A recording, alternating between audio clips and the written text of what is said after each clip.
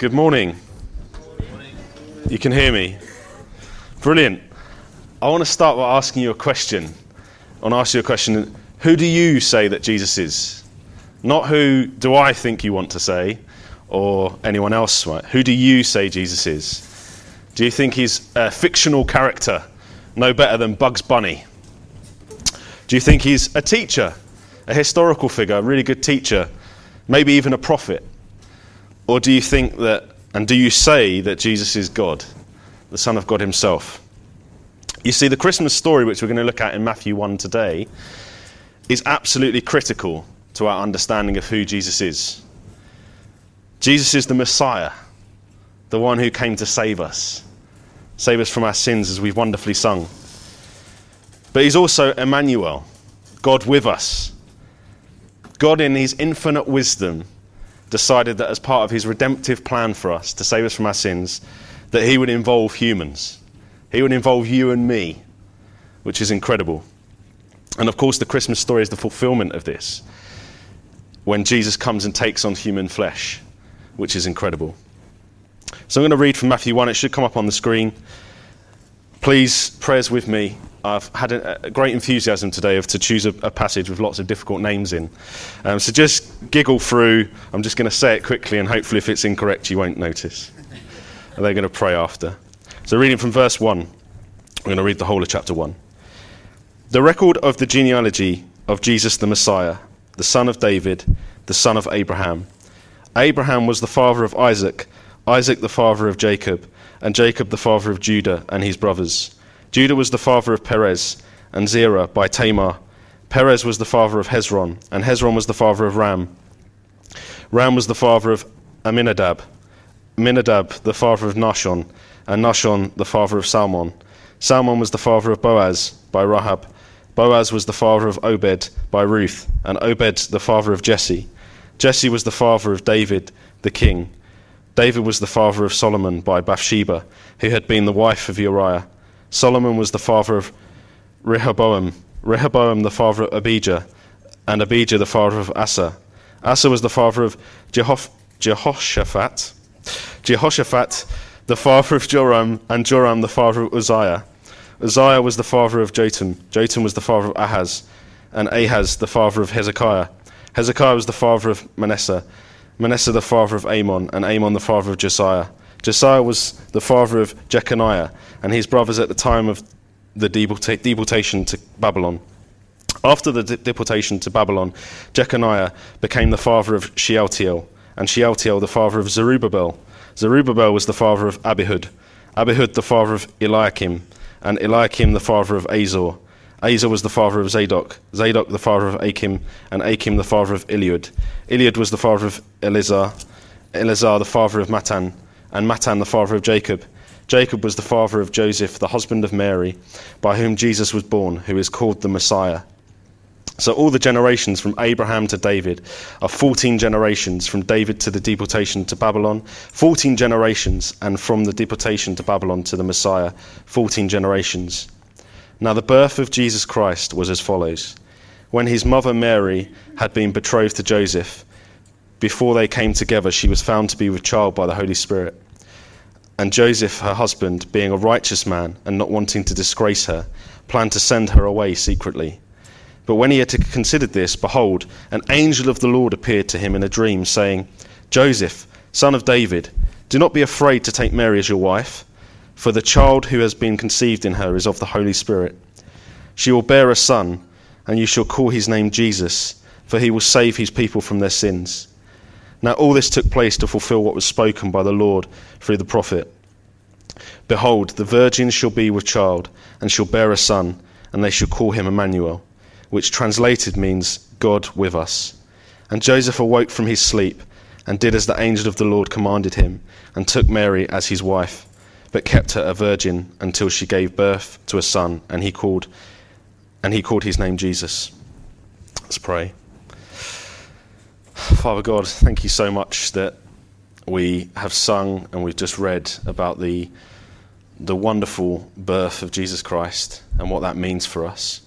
And I just pray that as we unpack this from these verses, you would speak to us powerfully through the Holy Spirit. Lord, let what I say that is of value and is of you really connect and lodge with people, I pray. And I just pray this is a fantastic time of digging into your word and really learning more about you, I pray. Amen.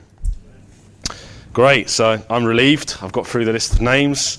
I've got a session booked in next week with Duncan to go through all of them I got wrong. So just so you know the direction of travel, we're going to look at three things today.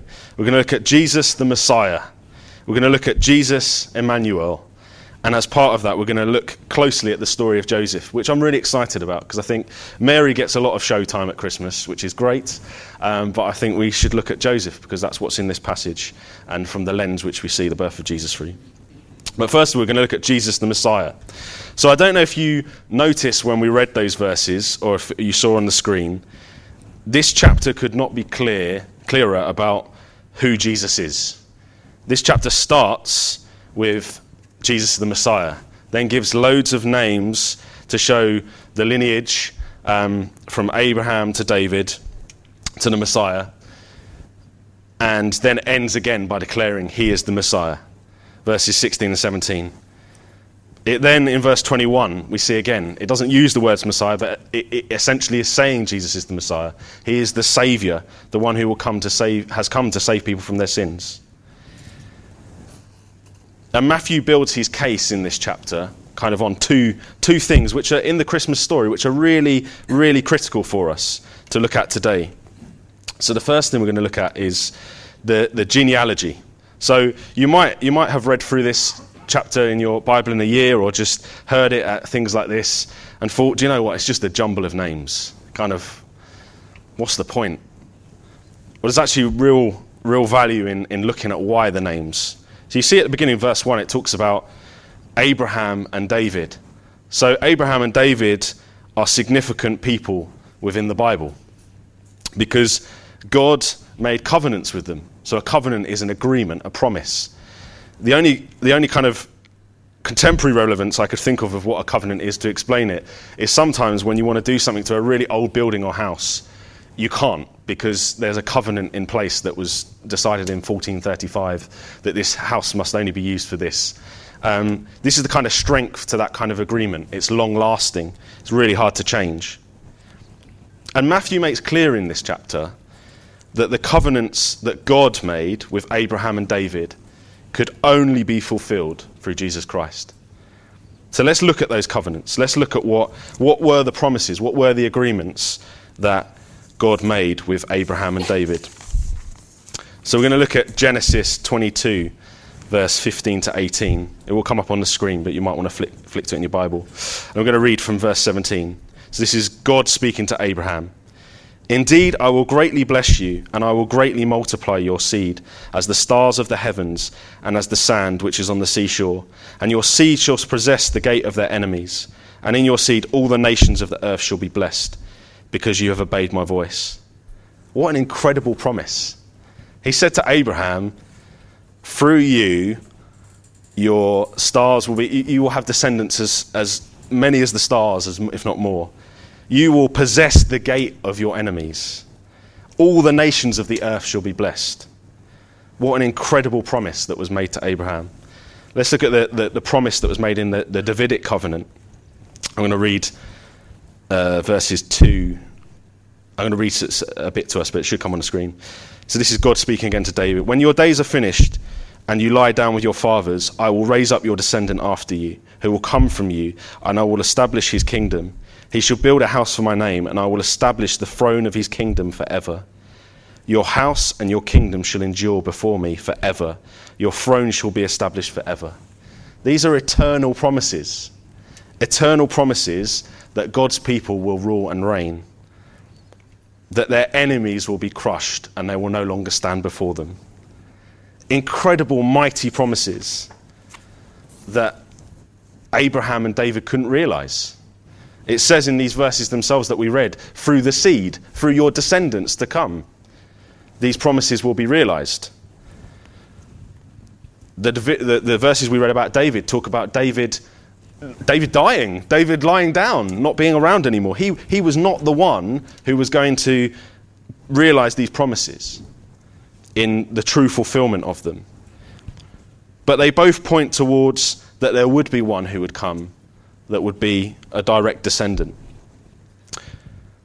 Now, if you look at the Luke account, that gives you the direct lineage to Mary, which is really important.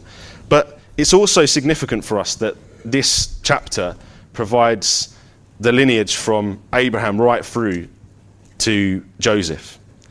It shows that connection that points out and screams to us that Jesus is the one who is the Messiah that was prophesied.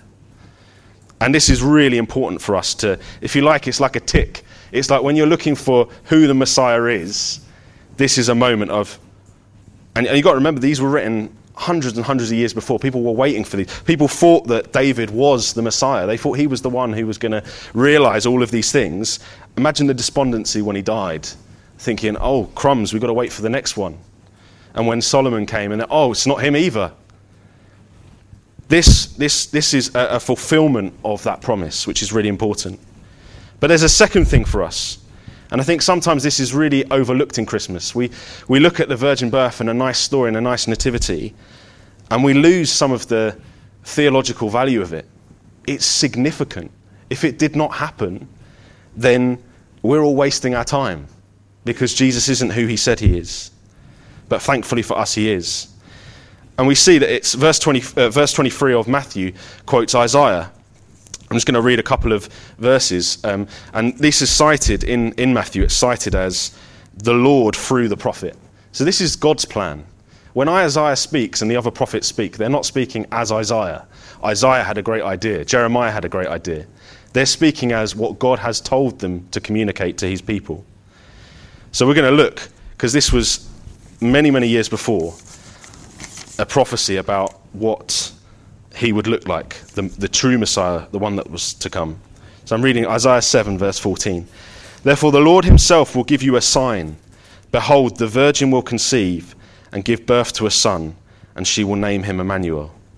And Isaiah 9, verse 6. For a child will be born to us, a son will be given to us, and the government will rest on his shoulders, and his name will be called Wonderful Counselor, Mighty God, Eternal Father, Prince of Peace.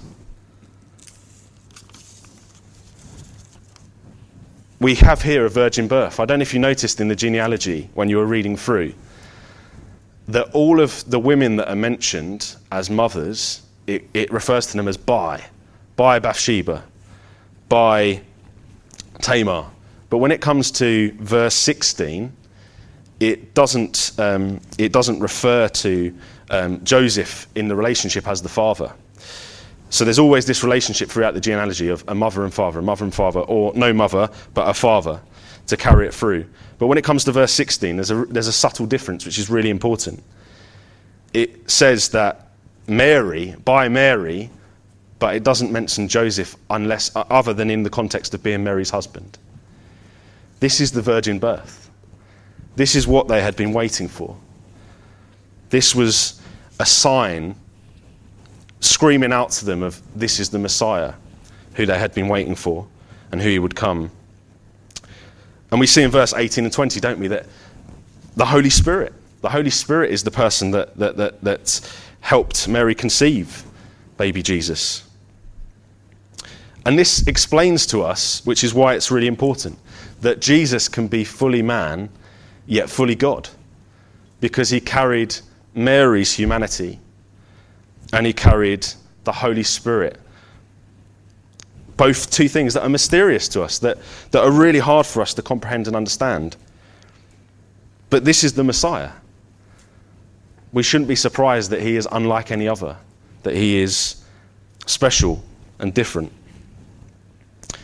And of course, this is just the birth. This is just about the story of Jesus coming in this way, where these two clear signs clearly show us that he is the Messiah that was prophesied about. But if Jesus just stayed a baby, that kind of only does half the story, doesn't it? Okay, he came in a really cool way, a marvelous, miraculous way, but actually, how does that go on? How is he our Saviour? And we know as we read through Matthew, and as we've sung today, that Jesus went on to live a life of sacrifice and service that ultimately led to him laying down his life on the cross, despite doing no wrong and never sinning, taking on our punishment for all of those that put their faith in him, so that we might be saved, so that he might be the Messiah for each and every one of us. And I think that's incredible, and we shouldn't dull that down in the Christmas story. It's really significant. So be in no doubt today that Jesus was and is the Messiah. There is no other way or path. Jesus says in John 14 verse 6, doesn't he? He says, I am the way, the truth and the life. He is the only way for us to be saved from our sin and our shame. Be in no doubt about the significance and importance of the virgin birth and the Christmas story in this. Because if these things didn't happen, if they weren't true, then we couldn't have been as sure as we can be today that he is the Messiah. And I want to propose 3 applications for us today from this first, looking at Jesus the Messiah. I want to encourage us to keep Jesus as our Messiah and Saviour. So easy, and the Bible speaks so much about us creating idols. So easy to replace him as the one that saves us. Now the act, once we've come to God in faith, we've confessed our sin, repented, and trusted in what he's done on the cross for us, that's done. We don't need to ever doubt our salvation. But we can creep into places where we replace him. Now, what happens when we don't have enough money to pay the bills? What happens when our loved one has fallen desperately ill? Who do we turn to? Do we turn to Jesus as our Messiah? Or do we turn to ourselves? Do we turn to political leaders? Do we even turn to church leaders? I think of it like this. I love mince pies. Absolutely love mince pies. I love The Departure. So serious, tense, people taking it in, and then someone mentions mince pies and there's a chuckle. I love it. I love mince pies, I do, unashamedly. But there is one mince pie which is the best. It is the all butter mince pie, okay? Now I'm a cheapskate, so I buy the cheap ones from Tesco's because I want to save myself money. But there's nothing as good as the real thing. So I would encourage us with this ridiculous analogy today. Let's choose the real Messiah. Let's choose the real Saviour. Let's look towards him rather than other replacements which aren't going to be anywhere near as good. Second encouragement, I want to encourage us to keep Jesus as the object of our worship. For who is like him? We talked about this unique birth. You might think, when you think about the Christmas stories, the shepherds coming to worship him, the 3 wise men, as we've been doing in kids, that came to give him these wonderful gifts. Why? Because they saw who he was. They were in awe of the Almighty One who'd come to save us. Let's keep remembering to keep him as the object of our worship, particularly over the Christmas period where we rightly relax and we enjoy other festivities. But let's set aside time to do that. And finally, let's rejoice. Let's rejoice that the Messiah has come and that he will return one day. The story was not complete by the virgin birth. The story wasn't even complete on the cross or the resurrection. It will be finally complete when he returns. And for that we can rejoice, particularly this time of year. So Jesus is the Messiah, but you might ask, why did he come in such a common and unglamorous way? I mean, you think for a moment to yourself, if you were planning that the Messiah of the world who would come to save us from our sins, he would come, you probably wouldn't have planned it in the way that we've heard in this story, but also the broader Christmas story that we know. You might put him in a palace. You might have given him 5 or 6 personal maids to make sure that him and his mother were looked after during the birth and all of that. Well, no, it wasn't. We know that. We know that the majestic Messiah came in a very lowly, common, but deeply profound way. And I think that this chapter tells us why that is. Verse 23 describes Jesus as Emmanuel, God with us. You see, the amazing truth of Jesus' birth is not just that he came to save us from our sins, but that he also involves us in his plan of redemption. This is how it's always been, because that was God's choice. One of the most profound messages I've ever heard was a chap called Mike Reeves, who started his sermon with something like, God doesn't need you. God didn't need you. He was powerful and wise enough to be able to find a different way. But I think as Jeff prayed, that he chose us. He chose to involve us out of love. And this is how it's always been since the beginning of creation. Adam and Eve, they were made in God's image. He imprinted himself upon them. And he has on everyone else that has come.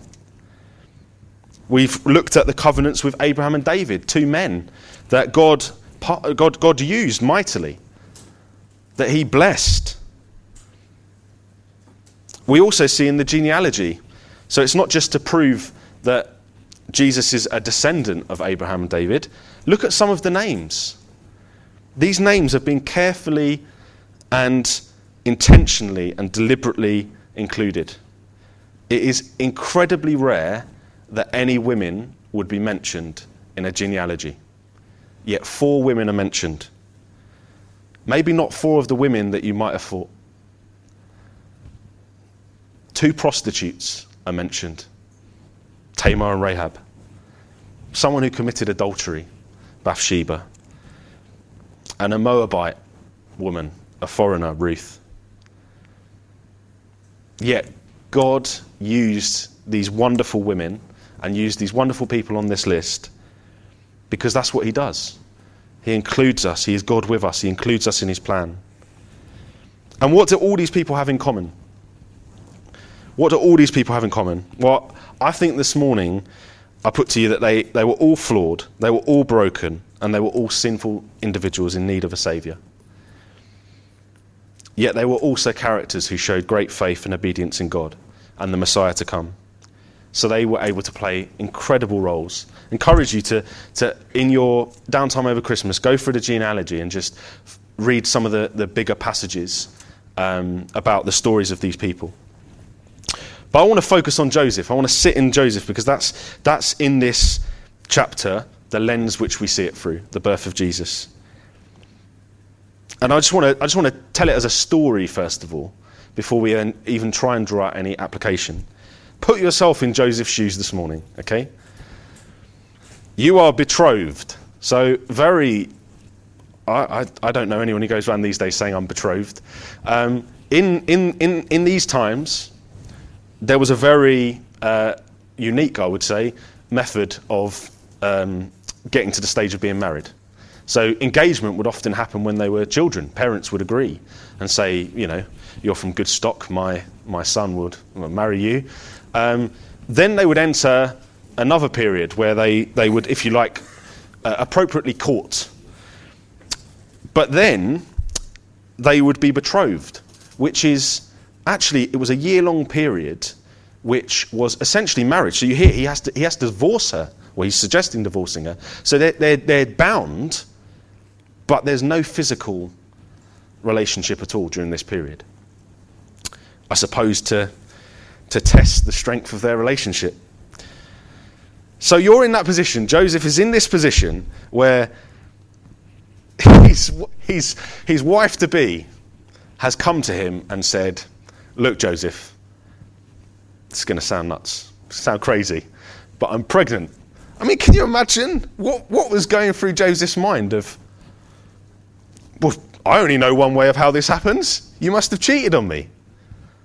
Yet we're in this period. We're in this period of betrothal. What on earth is going on? He must have been heartbroken, surely. He also must have been very distressed. When you read through the laws in Leviticus and Deuteronomy, the punishment for adultery during this period was stoning to death. The woman he loved, he would surely have to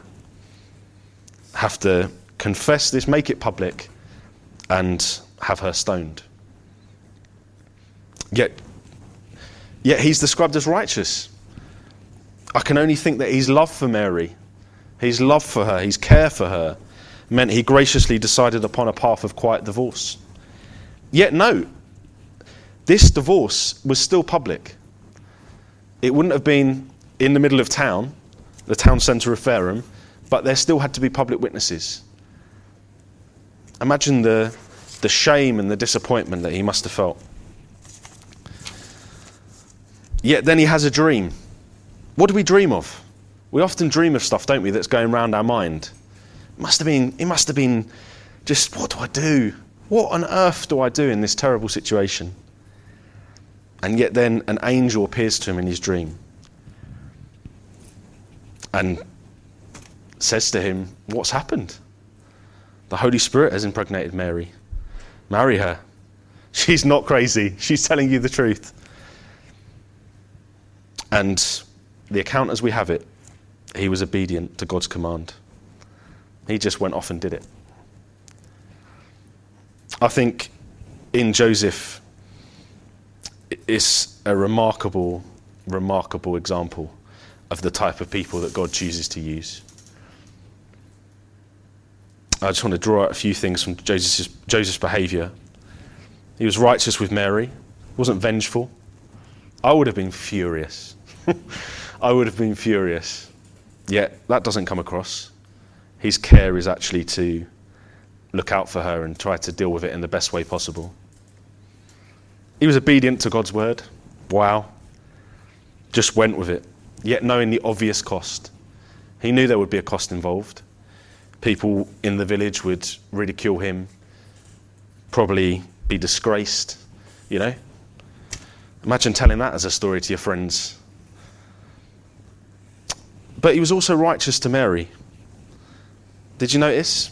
He didn't sleep with her until after the birth. He didn't say, all right, God, I'll go along with it, but I'm now going to enjoy the benefits of proper marriage. No. He knew that something important was happening, and he didn't want to get in the way of that process until Jesus had been born. Joseph was an ordinary man who showed extraordinary faith in and obedience to God. And just like the characters in this genealogy, and Joseph particularly, this is what God looks for in us. Faith and obedience. So if you're a broken, flawed, and sinful individual, hallelujah, because God can use you. God does use you.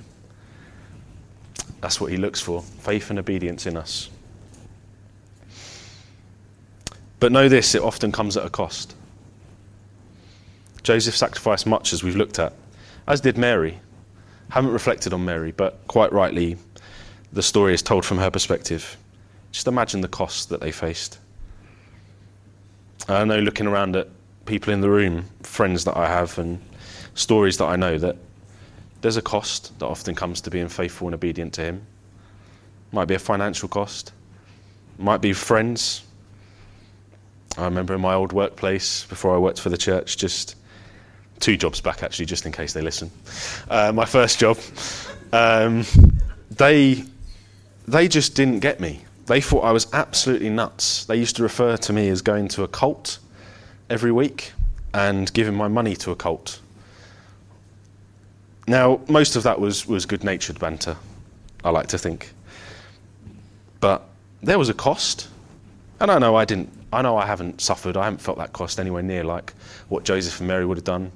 Like people that live across in other parts of the world, some of the projects we support, where literally for them, they can be chucked out of villages.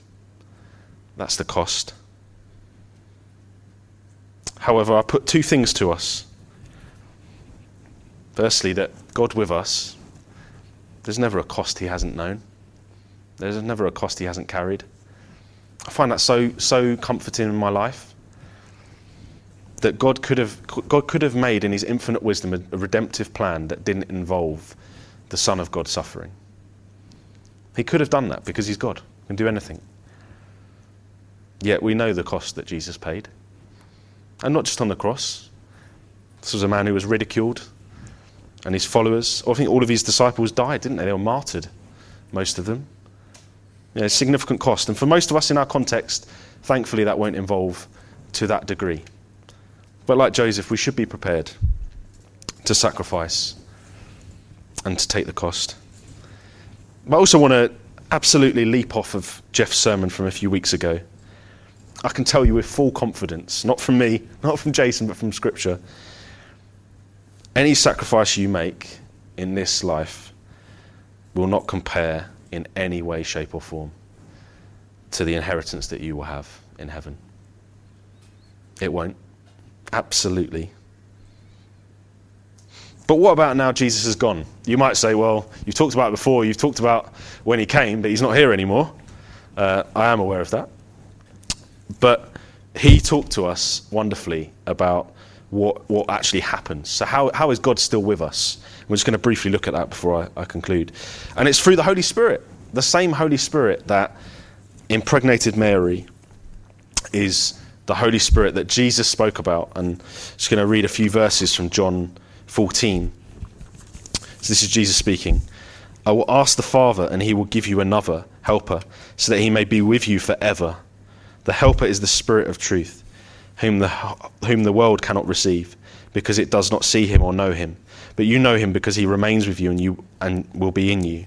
But the helper, the Holy Spirit, whom the Father will send in my name, he will teach you all things and remind you of all that I have said. God is still with us through the Holy Spirit. He dwells within each and every one of us that knows him. So he's still with us. He's still comforting us. He's still supporting us. He's still using us. And I just want to end with this just amazing, breathtaking verse from 1 Corinthians chapter 3, verse 9. And I've built it up, so I hope it lands.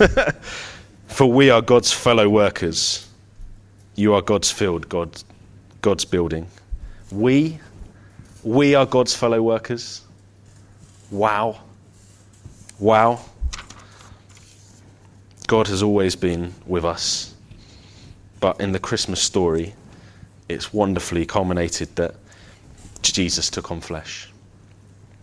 So just to conclude, before then giving some responses, so we're going to have a couple of people, and I'd love it to be a time of prayer and response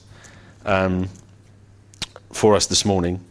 But just to kind of, I suppose, headlines of my talk, just in case you've forgotten. Rejoice and worship because the Messiah has come. Let that be your first thing I pray this Christmas. Such a challenge to myself in amongst all the festivities. But let that be the first thing I pray that we do this Christmas. Majestic to lowly. Yes, him who had it all power, all might, all knowledge, chose to come to us in such a lowly way, but such a profound way. Rejoice because God has always and will continue to use faithful and obedient servants in his redemptive plan. And I want to encourage you, as I've said, to set aside time this Christmas to dwell on this wonderful truth. So can I, this is a bit off the cuff, but Jeff and Laurie, could I have you over this side, please? Is that all right? Yeah. I don't know what I'd have done if you said no. John Allison, could I have you on this side, please? So I want you to think about, this is 3 responses today. I think there is a slide for this as well, is it?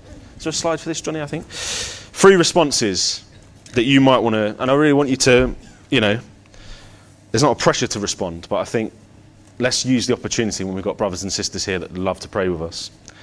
Firstly, you might want to respond to say, Jesus is your Messiah.